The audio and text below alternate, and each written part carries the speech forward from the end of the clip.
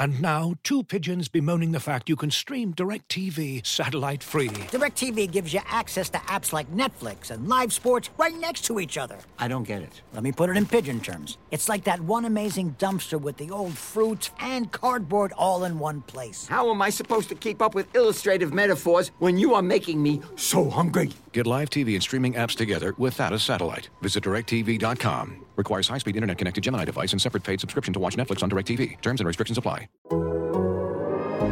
The Athletic.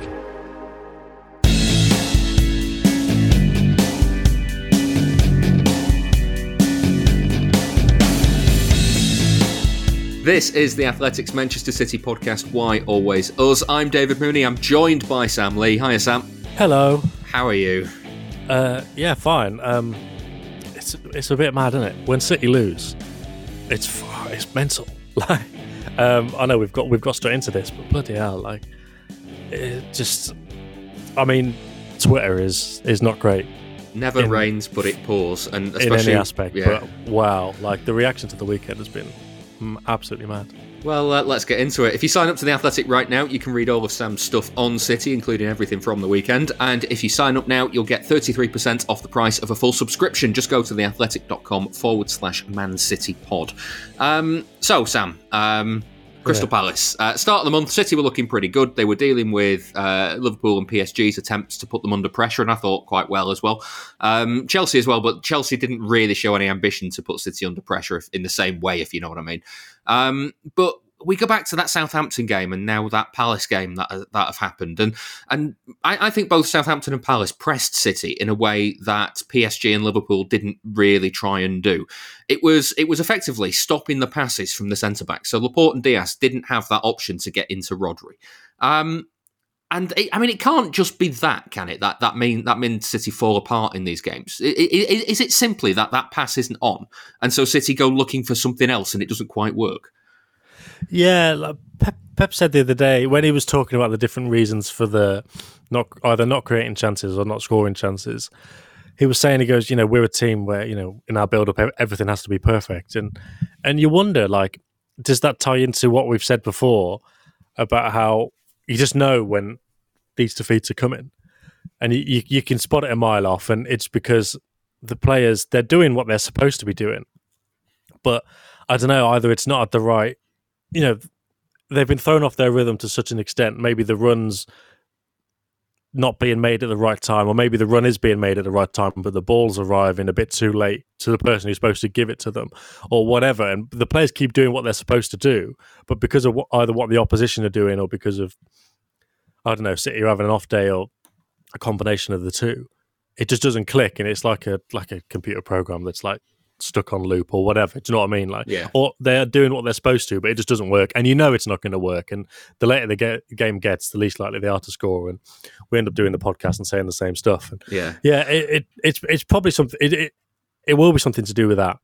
In how there's two parts of it, because on the one hand you've got the opposition disrupting City, and if everything's not quite perfect, then people aren't arriving into space at the right time. They're not getting the ball at the right time. The options are cut off. And if they have to hesitate, then they can't play that pass that they know is normally on, because all of a sudden it's not. And then everything's just out of the rhythm a bit. But then that throws them out of the rhythm to such an extent that even when they're not under pressure and they've got like an easy pass on, a couple of times at the weekend, it felt like 4 or 5. It was probably only once or twice. But a couple of times, City just kicked it out of play, didn't they? Yeah. Like under no pressure, and you just think, okay, they've been properly thrown off their rhythm here. And that was the thing with Southampton. Even when Southampton weren't directly in their faces and forcing a mistake, they just made a mistake anyway. And I do wonder why that happens. It must just be because maybe the passes they would normally make, or even the passes that they think they would be able to make, because obviously the opposition pose City problems all the time, and City just go, okay, well, we're going to do this instead. But I guess there are teams now that are finding ways to just break that rhythm up. Different problems altogether and just make City do something else. But when it's also planned, it's a lot more down to improvisation then. But I think, God, this is going into a different point completely. But I was doing a general podcast last night, and someone was messaging me on Twitter about it and stuff. But like, Sancho hasn't settled in well at United, partly because it's a new league, but I think partly because, in United's team, there is no structure, is there? So it's not like, okay, well, we'll get you the ball here, and then the right back will be here. So and he'll be taking someone away, or the number 8 is here. So you've got either this support, or you'll be free, or we'll switch the ball to you, and you'll have 10 to 15 yards because the left back will be tucked in. So you can then get the left back one-on-one. There's not much of that going on at United, is there? So basically, when Sancho's got the ball, it's just, well, you're good at dribbling, crack on. Which is, not too many players in the world can actually do that. And even the ones that can, they're infinitely better with a proper structure to help.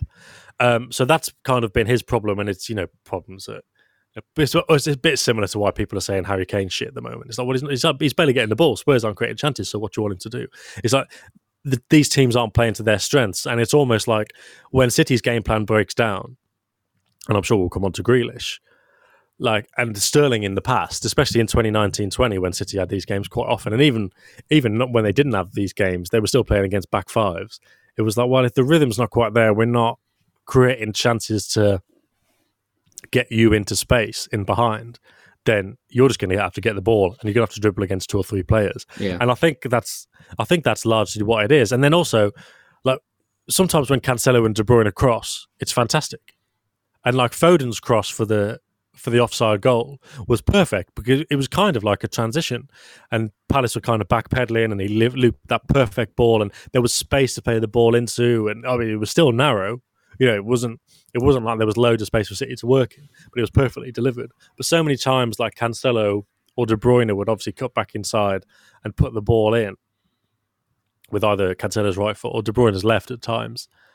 But Palace are in the box, and they'll just head it away. And it doesn't have to be Palace; it could be anyone. It could be Southampton. I'm going back to Norwich away a few years ago in 2019-20. Got just loads of games from that season, and even loads of games since when things haven't gone right. If you're thinking at the start of last season, it's just everyone's back in their positions already. So City have got the ball and they've got great players, but just no room to work in. Yeah, there's no real dynamism there because there's no room to work in. If there was a chance, it's already gone in terms of creating that space and getting into it.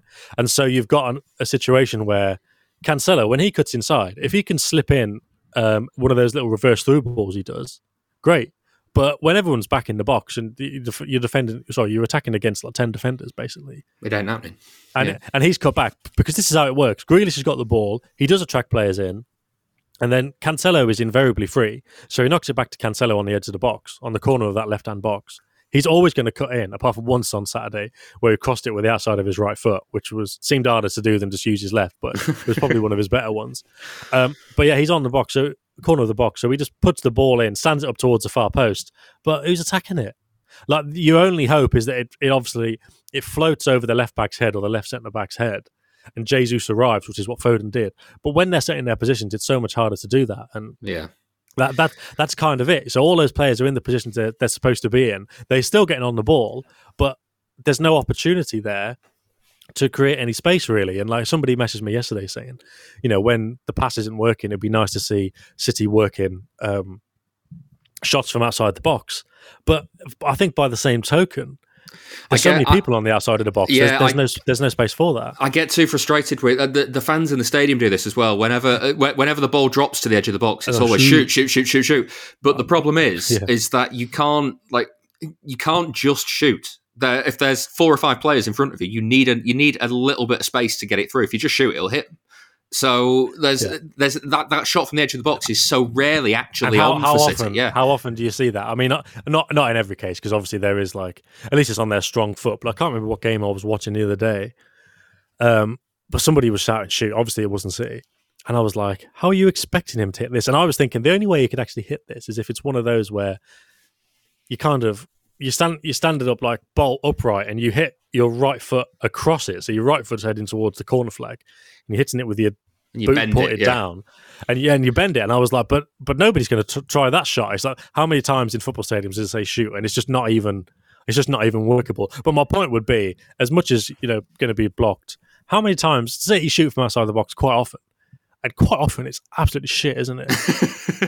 Like Cancelo did. Cancelo probably does win a game, to be fair. And it's miles over. Laporte has done them quite often.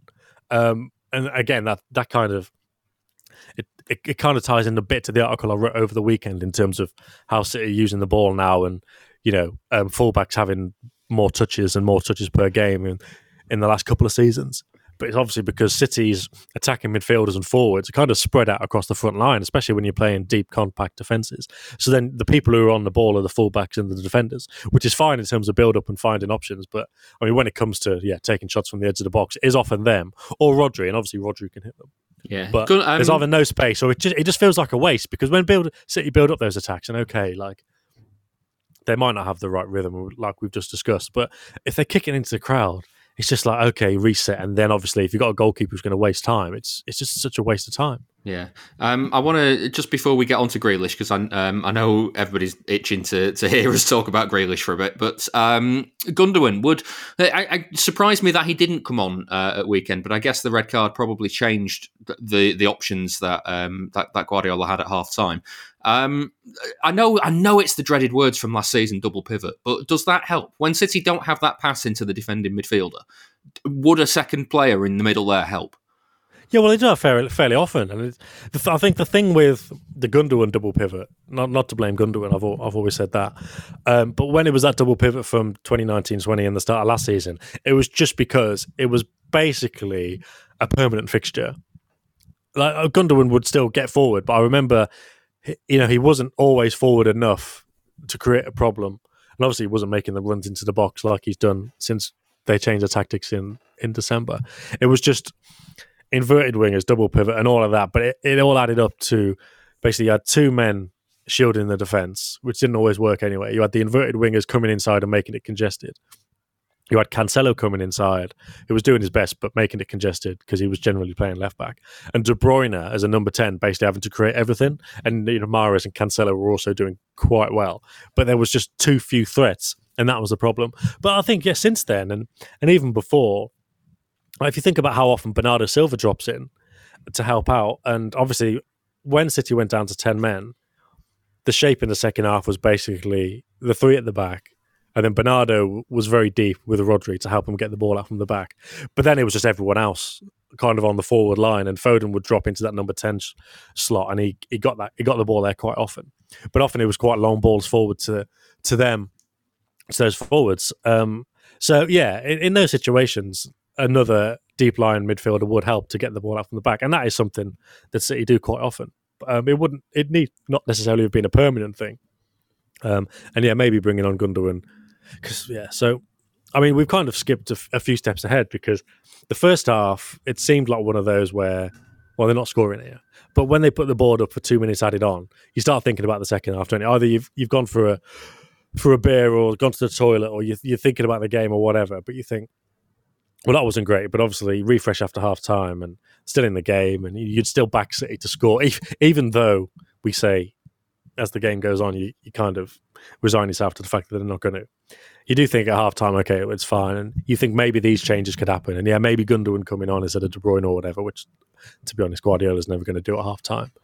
But then obviously the red card just absolutely fucked it. That was it then, and I don't think people realise how difficult it is to play with 10 men when you're losing, because I think in our brains we accept that teams win with 10 men all the time. We've seen how many headlines have we seen, 10 man so and so, hold on for win or get win or whatever, but it's not actually the norm. But even when it is, I would say when it is the norm, teams are winning already maybe, or drawing possibly, and they sit back and it's every man behind the ball. And how many times have we seen it against City? And it's probably easy to process thinking this way from the point of view of the team that dominates. When a team goes down to 10 men against you, you sit back, or the other team sits back, and you think, it's no easier, because they're sitting back even deeper now. They're even more compact. And there is the fatigue element that will get into it, but that's why teams kind of battle. That's why it's battling, because the final 10, 15, 20 minutes, they're knackered because of the extra man. And obviously there's no outlet either, so the ball keeps coming back. But as long as you're blocking those spaces, you can hold out for the point, and that's why it's brave 10-man victory or whatever. Or even if it's, let's say, Burnley against Chelsea or Norwich against Liverpool or whatever, and they're holding on for a draw, maybe that's going to be hailed with 10 men. But to have 10 men and be behind and still expect to dominate the game, and create chances. It's so rare. Like, it very rarely happens. And funnily enough, Saturday morning I was speaking to a mate about the City game against Burnley in Pep's first season. Do you know when Fernandinho got sent off and afterwards he was like so happy, just like that really weird mood. Because obviously it was Pep's 200th Premier League game. So if City had won, my article would have just been like a rundown of, you know, the best and the worst and the maddest and whatever, the most Pep and that kind of stuff. And I was messaging a few people. I was like, have you ever come away from the ground and thought that was something else? And he mentioned that Burnley game because he said when he went down to 10 men, they just carried on dominating and attacking. He was like, you don't see that. And that reminded me the first time I really saw it, even it would have happened, but maybe not, to be fair, maybe not to this extent, but the first time I really remember it was when Pep was Bayern manager and they went down to 10 men against City. And it was when Aguero scored the hat-trick. But Bayern absolutely dominated, didn't they? Until they got tired. And Aguero was just ruthless.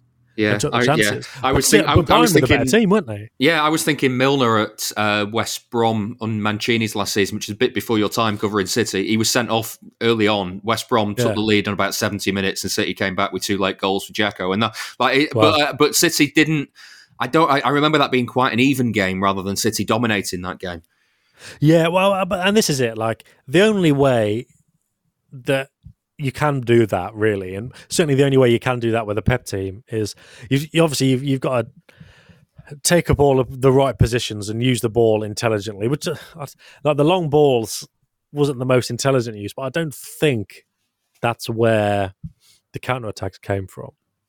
But obviously, it should be said that one element of that is Palace had something to hold on to, so they didn't have to change too much. You know, they didn't have to think, well, we've got one more man, we can dominate the game here. So I'm not saying City purely bossed it through sheer will alone, but very few teams would have been able to well, they wouldn't have really had the balls to try it. Yeah.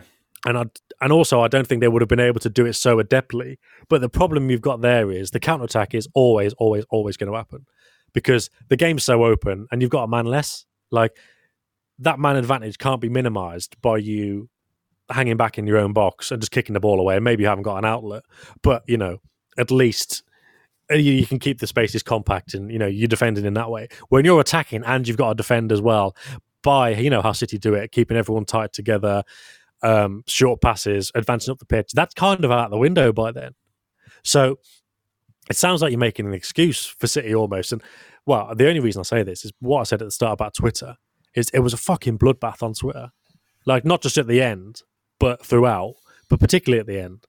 And it was like, I mean, between half the team suddenly being shit, according to a lot of people, it was just like doom and gloom. And look, it was a bad game. I wasn't saying it wasn't a bad game, but like, it feels like you're making an excuse when you're saying they had 10 men. But what do you want me to say? Like, they had 10 men for the second half, and they were losing, and they still kept attacking. And like, look, if the Jesus goal had accounted, maybe Palace still would have had counter-attacks, but it would have been a different game because City still would have been, maybe they would have been more open, and maybe they would have still been, you know, Guardiola says, impatient, which he said they were in the first half at 1-0, which was part of the problem.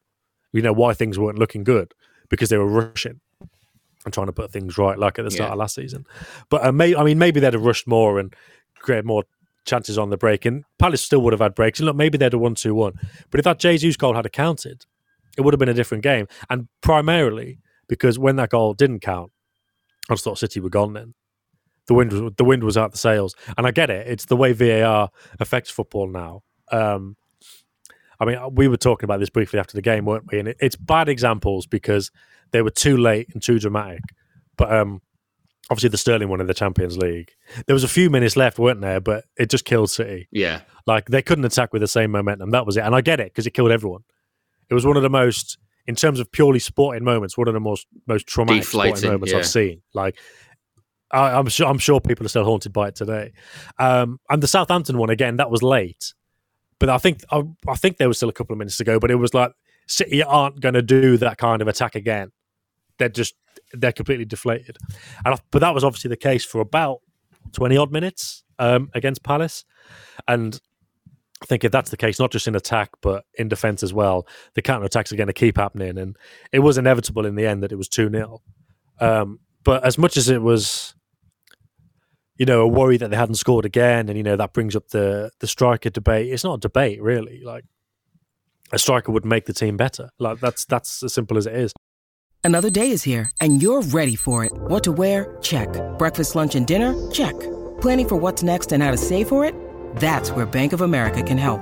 For your financial to-dos, Bank of America has experts ready to help get you closer to your goals. Get started at one of our local financial centers or 24/7 in our mobile banking app. Find a location near you at bankofamerica.com/talktous. What would you like the power to do? Mobile banking requires downloading the app and is only available for select devices. Message and data rates may apply. Bank of America N.A., member FDIC. When you need mealtime inspiration, it's worth shopping Kroger, where you'll find over 30,000 mouth-watering choices that excite your inner foodie. And no matter what tasty choice you make, you'll enjoy our everyday low prices, plus extra ways to save, like digital coupons worth over $600 each week. You can also save up to $1 off per gallon at the pump with fuel points. More savings and more inspiring flavors make shopping Kroger worth it every time. Kroger, fresh for everyone. Fuel restrictions apply. We'll come to that shortly, but I do want to get to Grealish because yes. We've had a question in. EJ David on Twitter said, Sam said in a tweet about Grealish, name a winger who's hit the ground running under Pep. I think it's fairly well known now that players, minus Diaz and Walker maybe, take a season under Pep to learn everything and get used to the style of play. So then why is Jack starting so regularly? Is Pep throwing him in the deep end? Is it because he'd get stick for a £100 million player being on the bench? Is it the formation or form of others? So I mean, why? It's because he's doing quite well. Yeah. That's what it is. And it's like, so it's difficult with Sterling now because most people, and probably understandably so, can only really remember the last 9 months or so. But in fact, less, because it's only just into November now, and he was still quite threatening in those games against Liverpool and Spurs at the start of the year, like February, March time. But obviously not as much as his great heights. But anyway, again in 1920, and bloody hell, I know the question is going to come up, is it another 1920? But in 1920, when he stopped scoring, and in fact he was missing a load of sitters, I remember doing an article explaining why he was still in the team. And look, part of it was because there was no alternative on the left because Sane was injured that season, and there was nobody else. Foden at that point wasn't in the team regularly enough, and I don't think anyone was thinking of him as a left winger at that point. So he was the only one, but like there was a lot of those games. I remember United in the League Cup, but the second leg when United won. But the point in the article was Sterling was making all the right runs, constantly threatening. And again, I know people will be rolling their eyes because it's just like, it seems like you either need to say someone's shit now or it's not good enough or whatever. But like, he was making the right runs. He was doing what Guardiola wants, and ultimately it's what Guardiola wants. And he was doing the defensive work. He was doing an insane amount of defensive work and, contesting duels and battling people. And this wasn't just the United game, but it's the only example I can remember. And I did a big article saying, like, this is why he's still in the team. This is why, despite fan frustration, this is why he's still getting picked. And it's because he's doing so much of the stuff that Pep wants. And you think the contrast would have been Sane the year before. And I can't remember if I don't know if I'm making this up or if this is a fair comment, but it's easy to imagine at least. People were saying, well, Sane was out of the team. He had a couple of bad games and he was out of the team. But Sterling keeps playing. But obviously the difference with Sane is he wasn't really doing the defensive side and the working back side. And Sterling always does that and did that. And that was the thing. So we've had that contribution there where it's is Grealish in the team because is he being thrown in the deep end? Is Pep too stubborn for this, or does he not want to admit this? Or he's doing a lot of things well. And then the other thing is, okay, people would want Foden to play there, and okay for the derby possibly, but this is at a time when Gundogan's been injured, so you can't play Gundogan and Bernardo, and De Bruyne was a false nine, or you could play Gundogan and Bernardo and Foden as a false nine and leave De Bruyne out because he's struggling, which we'll talk about. But De Bruyne is struggling. Gundogan's not really been there. It's been one of the two. So then you've got Foden, and it's like, well, we'll use Foden as a false nine then. And then, okay, we'll put Grealish on the left. So it's not like, and again, maybe this is the different thing. If City had a striker, it would be more obvious to just put the striker there and you go, okay, well, we'll put Foden on the left. And Grealish have to bide your time on the bench a bit. But there's more of an opening on that left-hand side than you think, really, because the false nine option isn't really there. And also, some people made the point with Grealish that there's no one. There is no striker, is there? There's no one running in behind, and there's no focal point for him to look for because it's just generally short passes. And even if the false nine's offering an option there, it's going to be a short pass. So he's not really got the option to play any kind of penetrative passes behind because City aren't playing on the transition. They've not got spaces to run into, and there's nobody gambling at the back post. That's an adaptation. Yeah, exactly, and that's an adaptation. And it's like the Sterling problem of a couple of years ago. Quite often, he's got 2 or 3 men to beat. So what does he do? Okay, well, he'll give it back to Cancelo, and he's kind of done his job then. And Cancelo then has to do something with it. And then you can't blame Cancelo because, like I say, if everyone's in the box, he's got the ball in that space. And can you shoot? Your route's blocked. Can you cross it? You can, but someone's going to head it away. So where do you go? And then that's why the attacks end up looking a bit blunt because things haven't kind of got there quickly enough in the first place. And just one more thing on Grealish. Obviously, there's those kind of elements. I don't think I've really nailed down exactly what I'm thinking on it or what the issue is. But I mean, the main thing is you just need to have perspective and you need to give people time because my tweet, I'm sorry, but that tweet is accurate. Nobody's been able to reply and give me an example of a winger who's been amazing straight off the bat. I think he's done pretty well. I think he's probably looked more at home in the team than most of the wingers, probably all of them. And I think probably the best way to do this, and I'm not sure if it's even possible now, would be just to go back in time. And I'm sure there'll be loads of tweets. I'm just giggling at the idea that you say it's not sure it's possible to go back in time. Well, I mean, fuck yeah. Very true. Very true. A deserved mocking laugh there. But I mean, in terms of finding old tweets, like I'm sure there would have been people saying, who's this Sane guy? Who's this Bernardo Silva guy? And everyone. Like Torres last season was everyone can remember Torres last season. And the funny thing about Grealish scoring that great goal in the Champions League was, and people were getting really excited about it. Now, again, I'm defending him now, but at the time I was still thinking, well, that is good. But Torres did that last year. And it seems like for whatever reason, you might get a bit more space in the Champions League to do that. But what I really want to see him do is do it in the Premier League. So I get it. He does need to be doing more.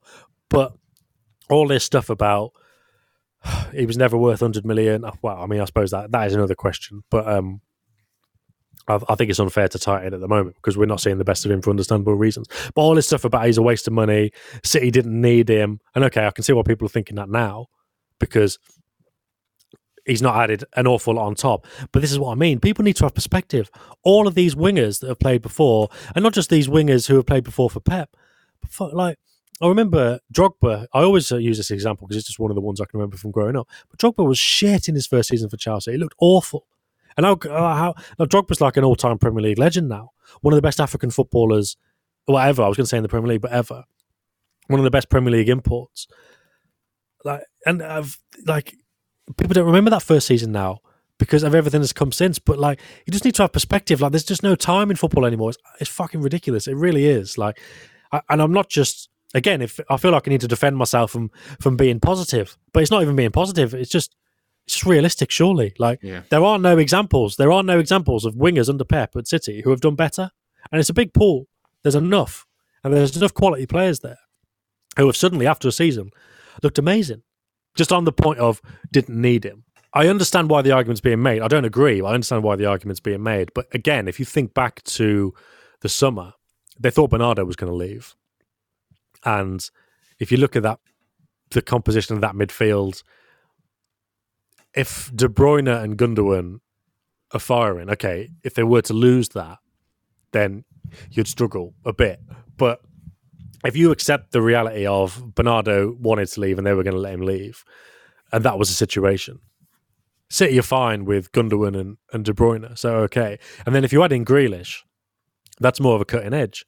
And I will still say that Grealish has got more of a cutting edge than Bernardo. I think at the moment it looks pretty similar. They look like pretty similar types of players, don't they? In terms of basically just the short passes and they can glide past a man, but no real particular cutting edge. But I do think that once Grealish settles in, there will be that cutting edge and there will be goals and there will be more assists and he will look more of a more of a dynamic threat. And I just think they were kind of adding on different dimensions to the team, and it was a team that it was a team that was very solid, very stable, and still scored more goals than everybody else. Still won the vast majority of games, but in that kind of more deliberate way where they have less possession, and there's more passes. And that's how they did it last season. So they were thinking, okay, well, we need to add on to this. And I mean, look, whether they needed to spend £100 million on Grealish or not, like I think I've mentioned before, Premier League clubs are thinking we're going to need more English players in the next few years because of Brexit. So I think there was that element to it. And look, you're telling me City's scouting department couldn't find even somebody from Europe for 50 million? I'm sure they could. But for whatever reason, they went, okay, well, this is the best option. Yeah. But also, in terms of adding on to the team and a cutting edge, they fucked up, but they thought they were getting Kane.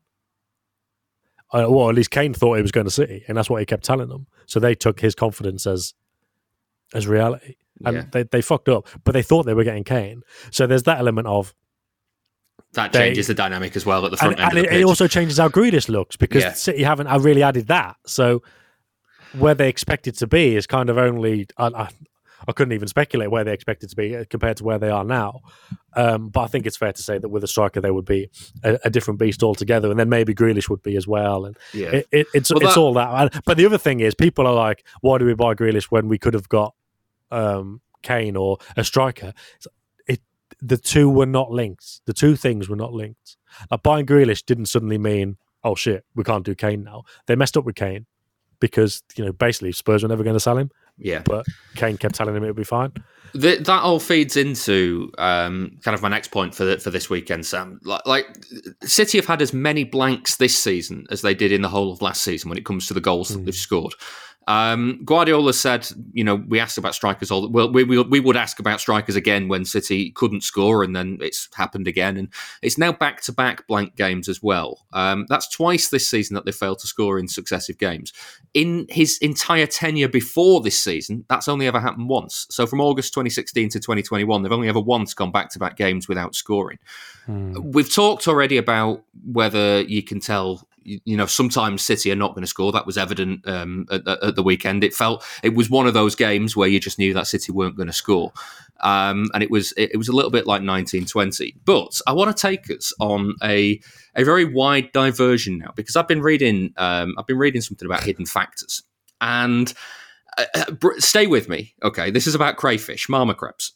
Marmor crabs are a species of crayfish that were discovered in 1995. They reproduce by cloning, parthenogenesis, and that it means that they're considered to be a model species. You can look at them and know that that two offspring from the same parent are genetically identical. And so what scientists did was they popped two offspring from the same parent into two separate tanks in a laboratory, and kept them in pretty much the same area with the same conditions. And they were looking at the whole nature versus nurture debate. And we know that their nature is the same. They are genetically identical to each other. So they kept every single factor that they could in their development exactly the same. They fed them the same food, the same amount of food. They kept the water temperature the same, the saline level in the water the same, even to the point of it being the same person feeding them every time. And yet we got two very different marmor crabs. We got one that was really fat and greedy and would very quickly eat up all of its food and would be quite dominant in the environment for more food. And the other one, which was quite submissive, it would leave food. It would not go after it. It would be quite submissive in the environment. And it suggested that there's this third element to creation and to life that we don't really understand. So you've got nature, nurture, and something else that we don't know what it is, potentially free will. And that brings me all back round to City, because when you look at how City play, it's all well and good having the system and it's all well and good having the players, and they're the same kind of week on week, and City know what they need to do. But sometimes there is that third element, like at weekend, where we can't put our finger on what it is and we don't know what it is, but you just know that something isn't working. Does that make sense? Yeah, so what you're saying is no matter how much saline is in the water and how regularly controlled the diet is, Riyad Mahrez is always going to cut inside onto his left foot. Yeah. I mean, yeah. I know what you mean. It's There's something that like what Guardiola could set up in exactly the same way as he did at the weekend, against exactly the same Palace team in exactly the same conditions, and City go out and win 5-0. Oh yeah, of course. Well, certainly in that extent, this is it. So as much as there are kind of recurring themes, and I think you're going to get recurring themes, good and bad, because they're so well drilled and they're so like all this organisation that leads to them being the best team around.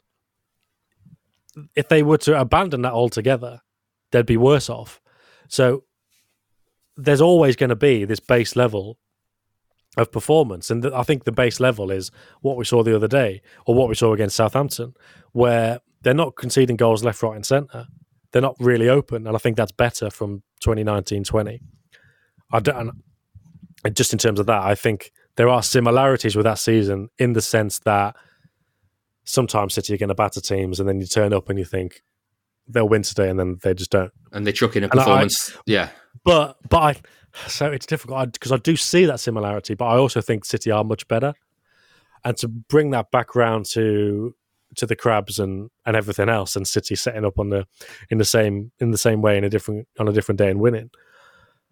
Like, as much as there are those themes which we're going to get, because that's just how they play and that's just how it is. You know, Grealish is always going to get the ball on the left. Has he got space to run into? Yes. Okay, might be a goal. Has he got space to run into? No. Okay, he's going to go back to Cancelo. Is he going to cross it? Yeah, he's going to get cleared.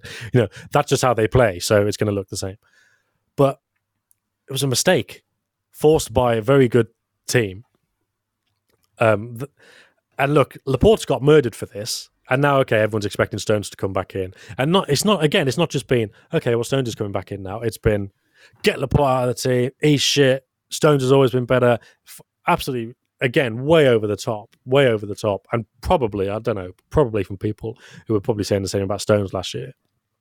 I think I've got to dive in a little bit there because I have been increasingly annoyed by Laporte in the last couple of weeks, and I get it. I do think he does need some time out of the team at this point, and the suspension. Yeah, like I say, everyone knows Stones is going to come in now. Fine, but this is the thing, right?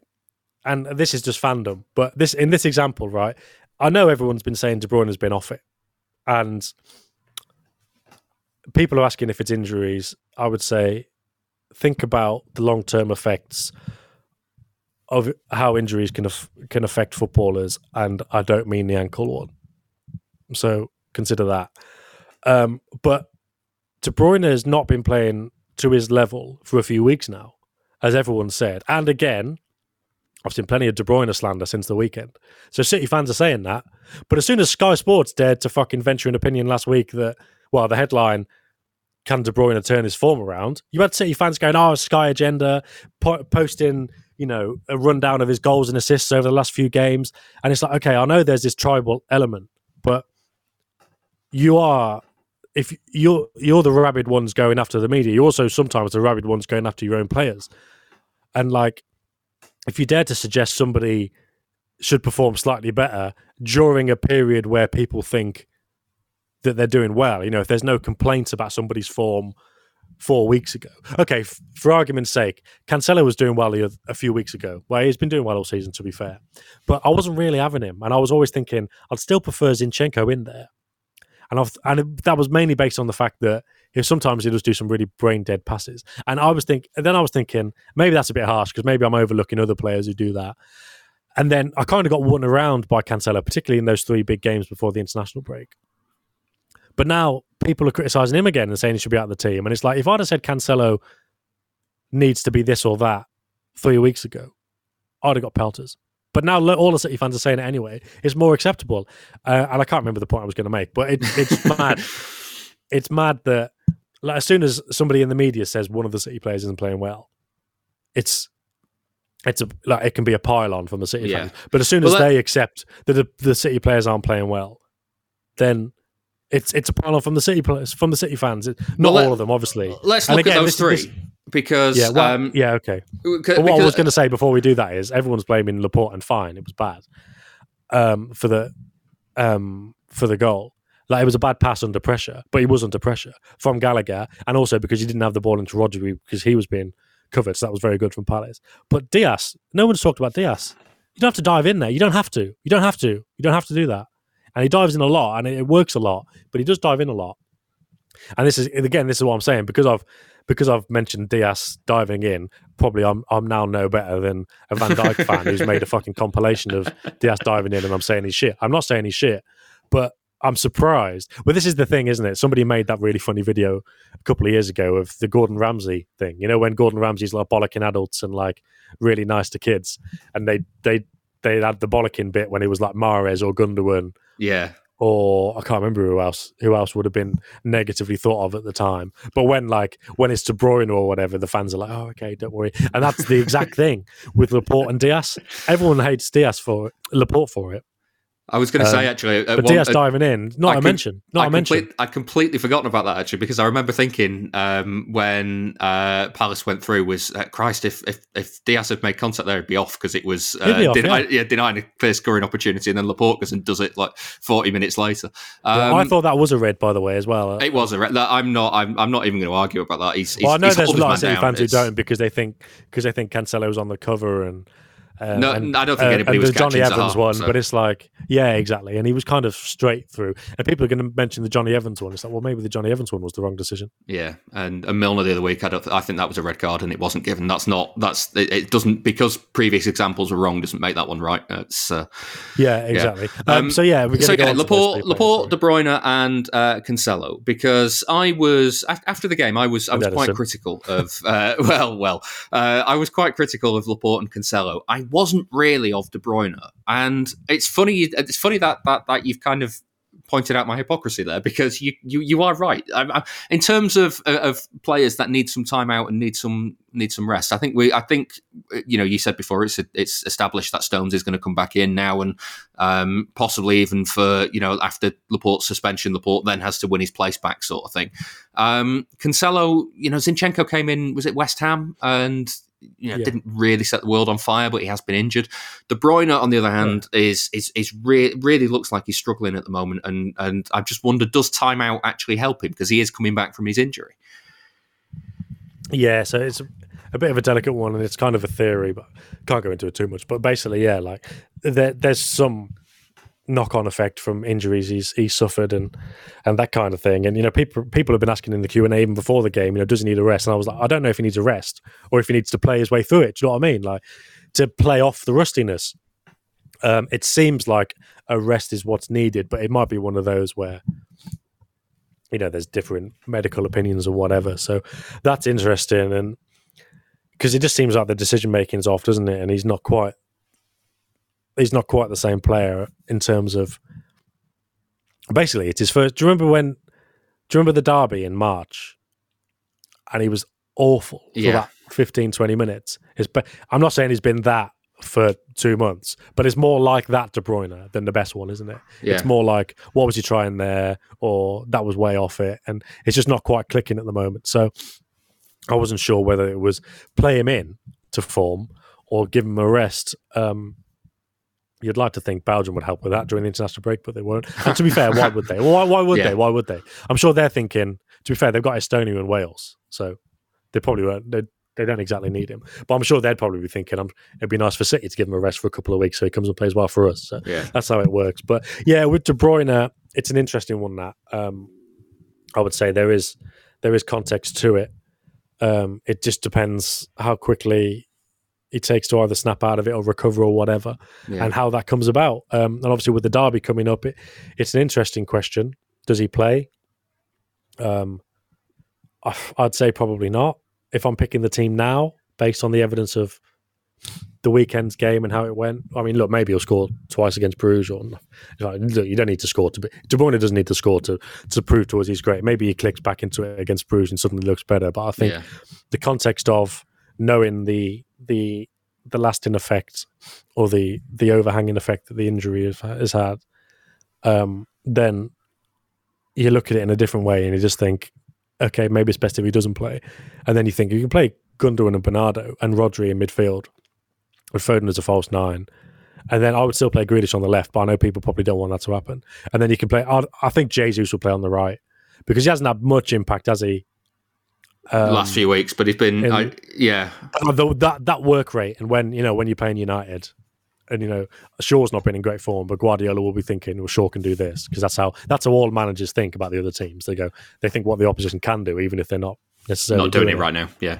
So Jesus working back, I'd be very surprised.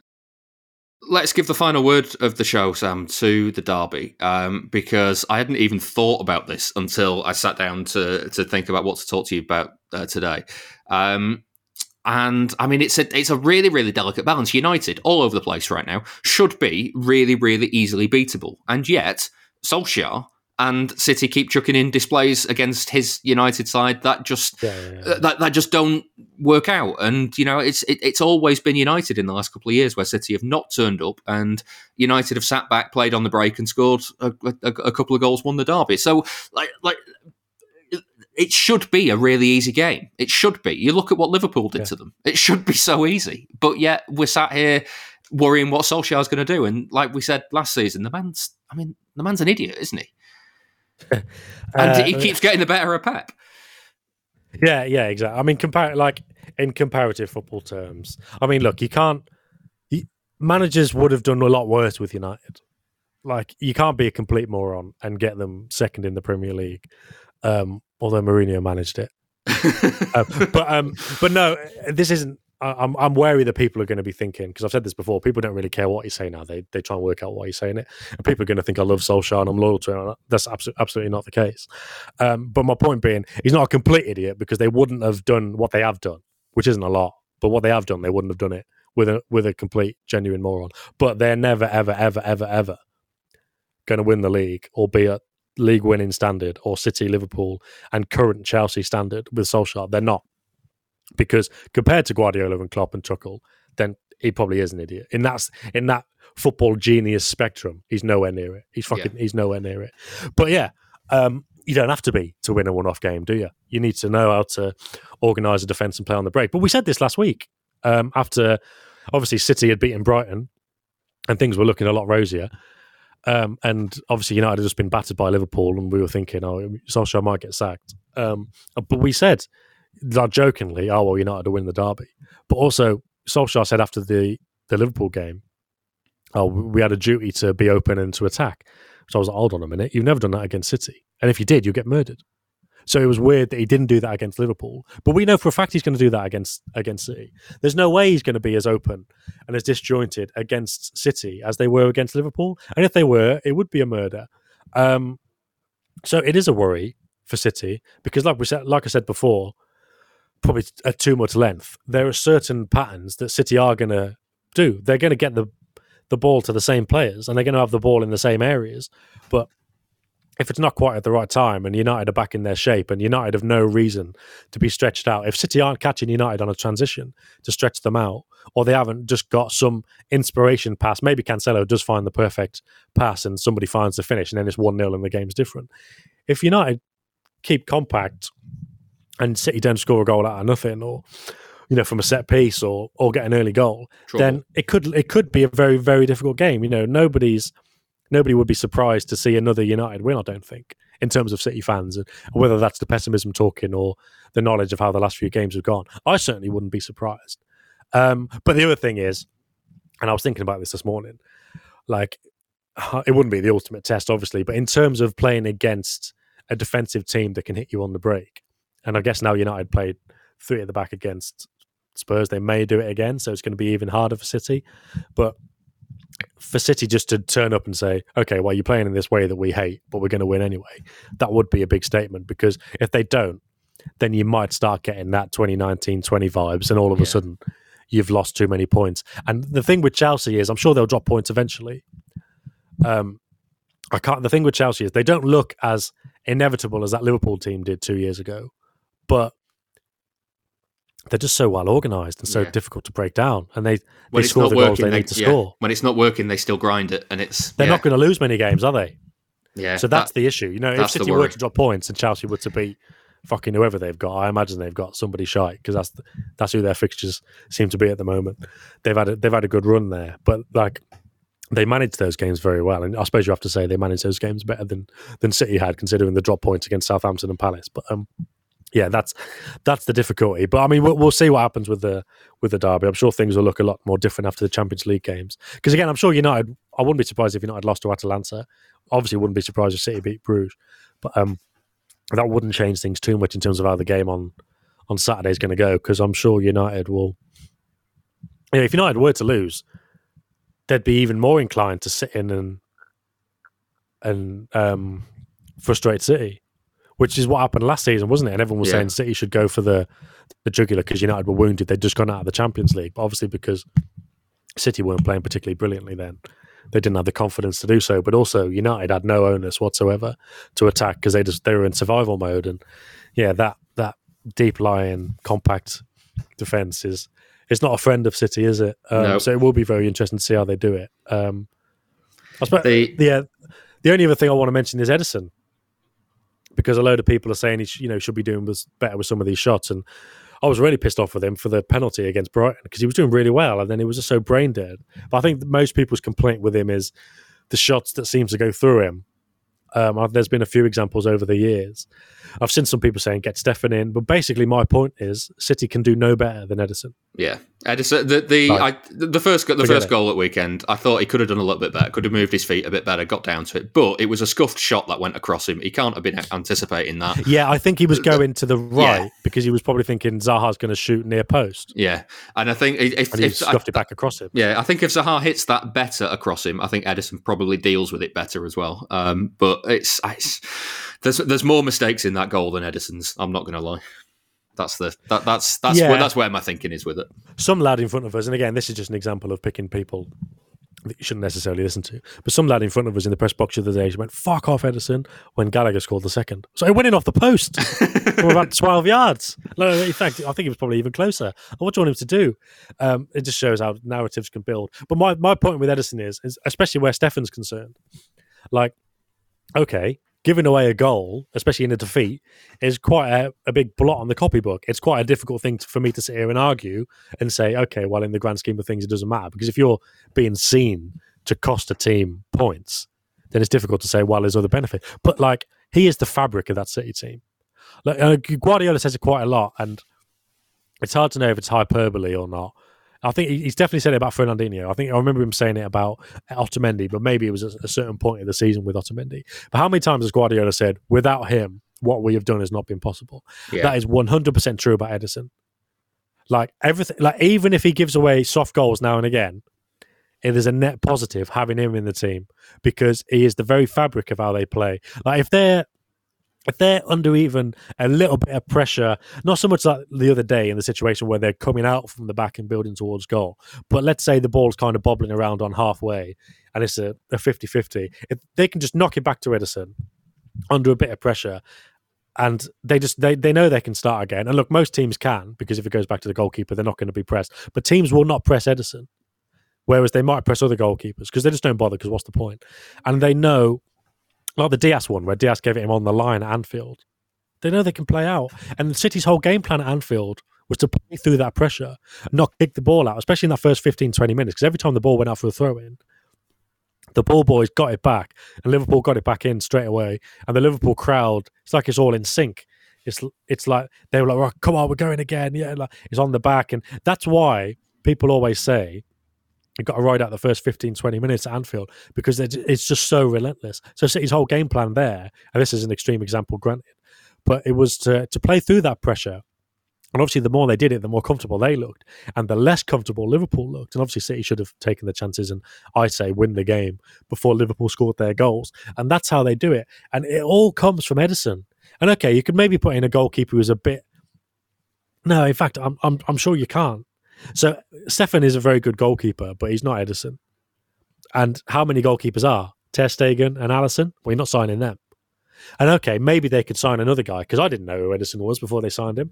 And I know a few City fans were saying we should be signing this guy, and I was like, City aren't going to sign a goalkeeper from Benfica for 30 million. What are you talking about? And obviously they did, and he was perfect. So look, maybe they can go and sign somebody like that. Maybe I don't see enough European football these days to know, but I'm convinced you're not getting better than Ederson, whether it's calling up Stefan or whoever from the youth team next season, Slicker or whatever.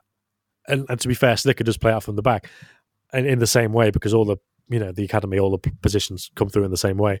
But you're not getting better than Ederson, and he might cost you a goal every now and again. But what he gives you in terms of playing out from the back is just invaluable. And it's not like an Otamendi thing where when I was looking at the weekend about players' roles, and Otamendi always carried the ball, he always brought the ball up the pitch, and he obviously served that function in the team. I would never say that Otamendi was one of City's most important players. He was for a spell, because he was in a very good spell. But when that went, and he was diving in again and being exposed and all that, you would never say that overall he probably brought more to the team. But he did fulfill that function at least. Whereas with Ederson, I wouldn't say, okay, well, he's good on the ball, but that's just one part of it, and everything else is bad. I would say it's a net positive with Ederson, overwhelmingly so. And okay, it's harder to say that when you just lost to Palace, and he might have been in somebody's eyes, in the listener's eyes, at fault for it, but it doesn't matter. Everything else he does is spot on, and City couldn't play the same way without him, and especially in those big games. It's just again, maybe this is my bias, and maybe if it was somebody I didn't warm to on a personal level, then I'd be saying something different. But I think I do think he's brilliant, and I always try to be fair. I always do try to be fair. I know at least made that joke about Mahrez, but I don't think Mahrez is biggest fans who are going to overreact to listening to this podcast, so I think I'm all right with that one. Well, at least Edison's never thrown in a stinker at Old Trafford. That's that's where we're going now. Jesus. But that brings us to the end of this week's Why Always Us. Thanks as ever to Sam Lee. That was a hell of a ride. But yeah, thanks, mate. Thank you. Join us again next week. In the meantime, don't forget you can sign up to The Athletic right now with a 33% discount. Just use the code ManCityPod. The Athletic.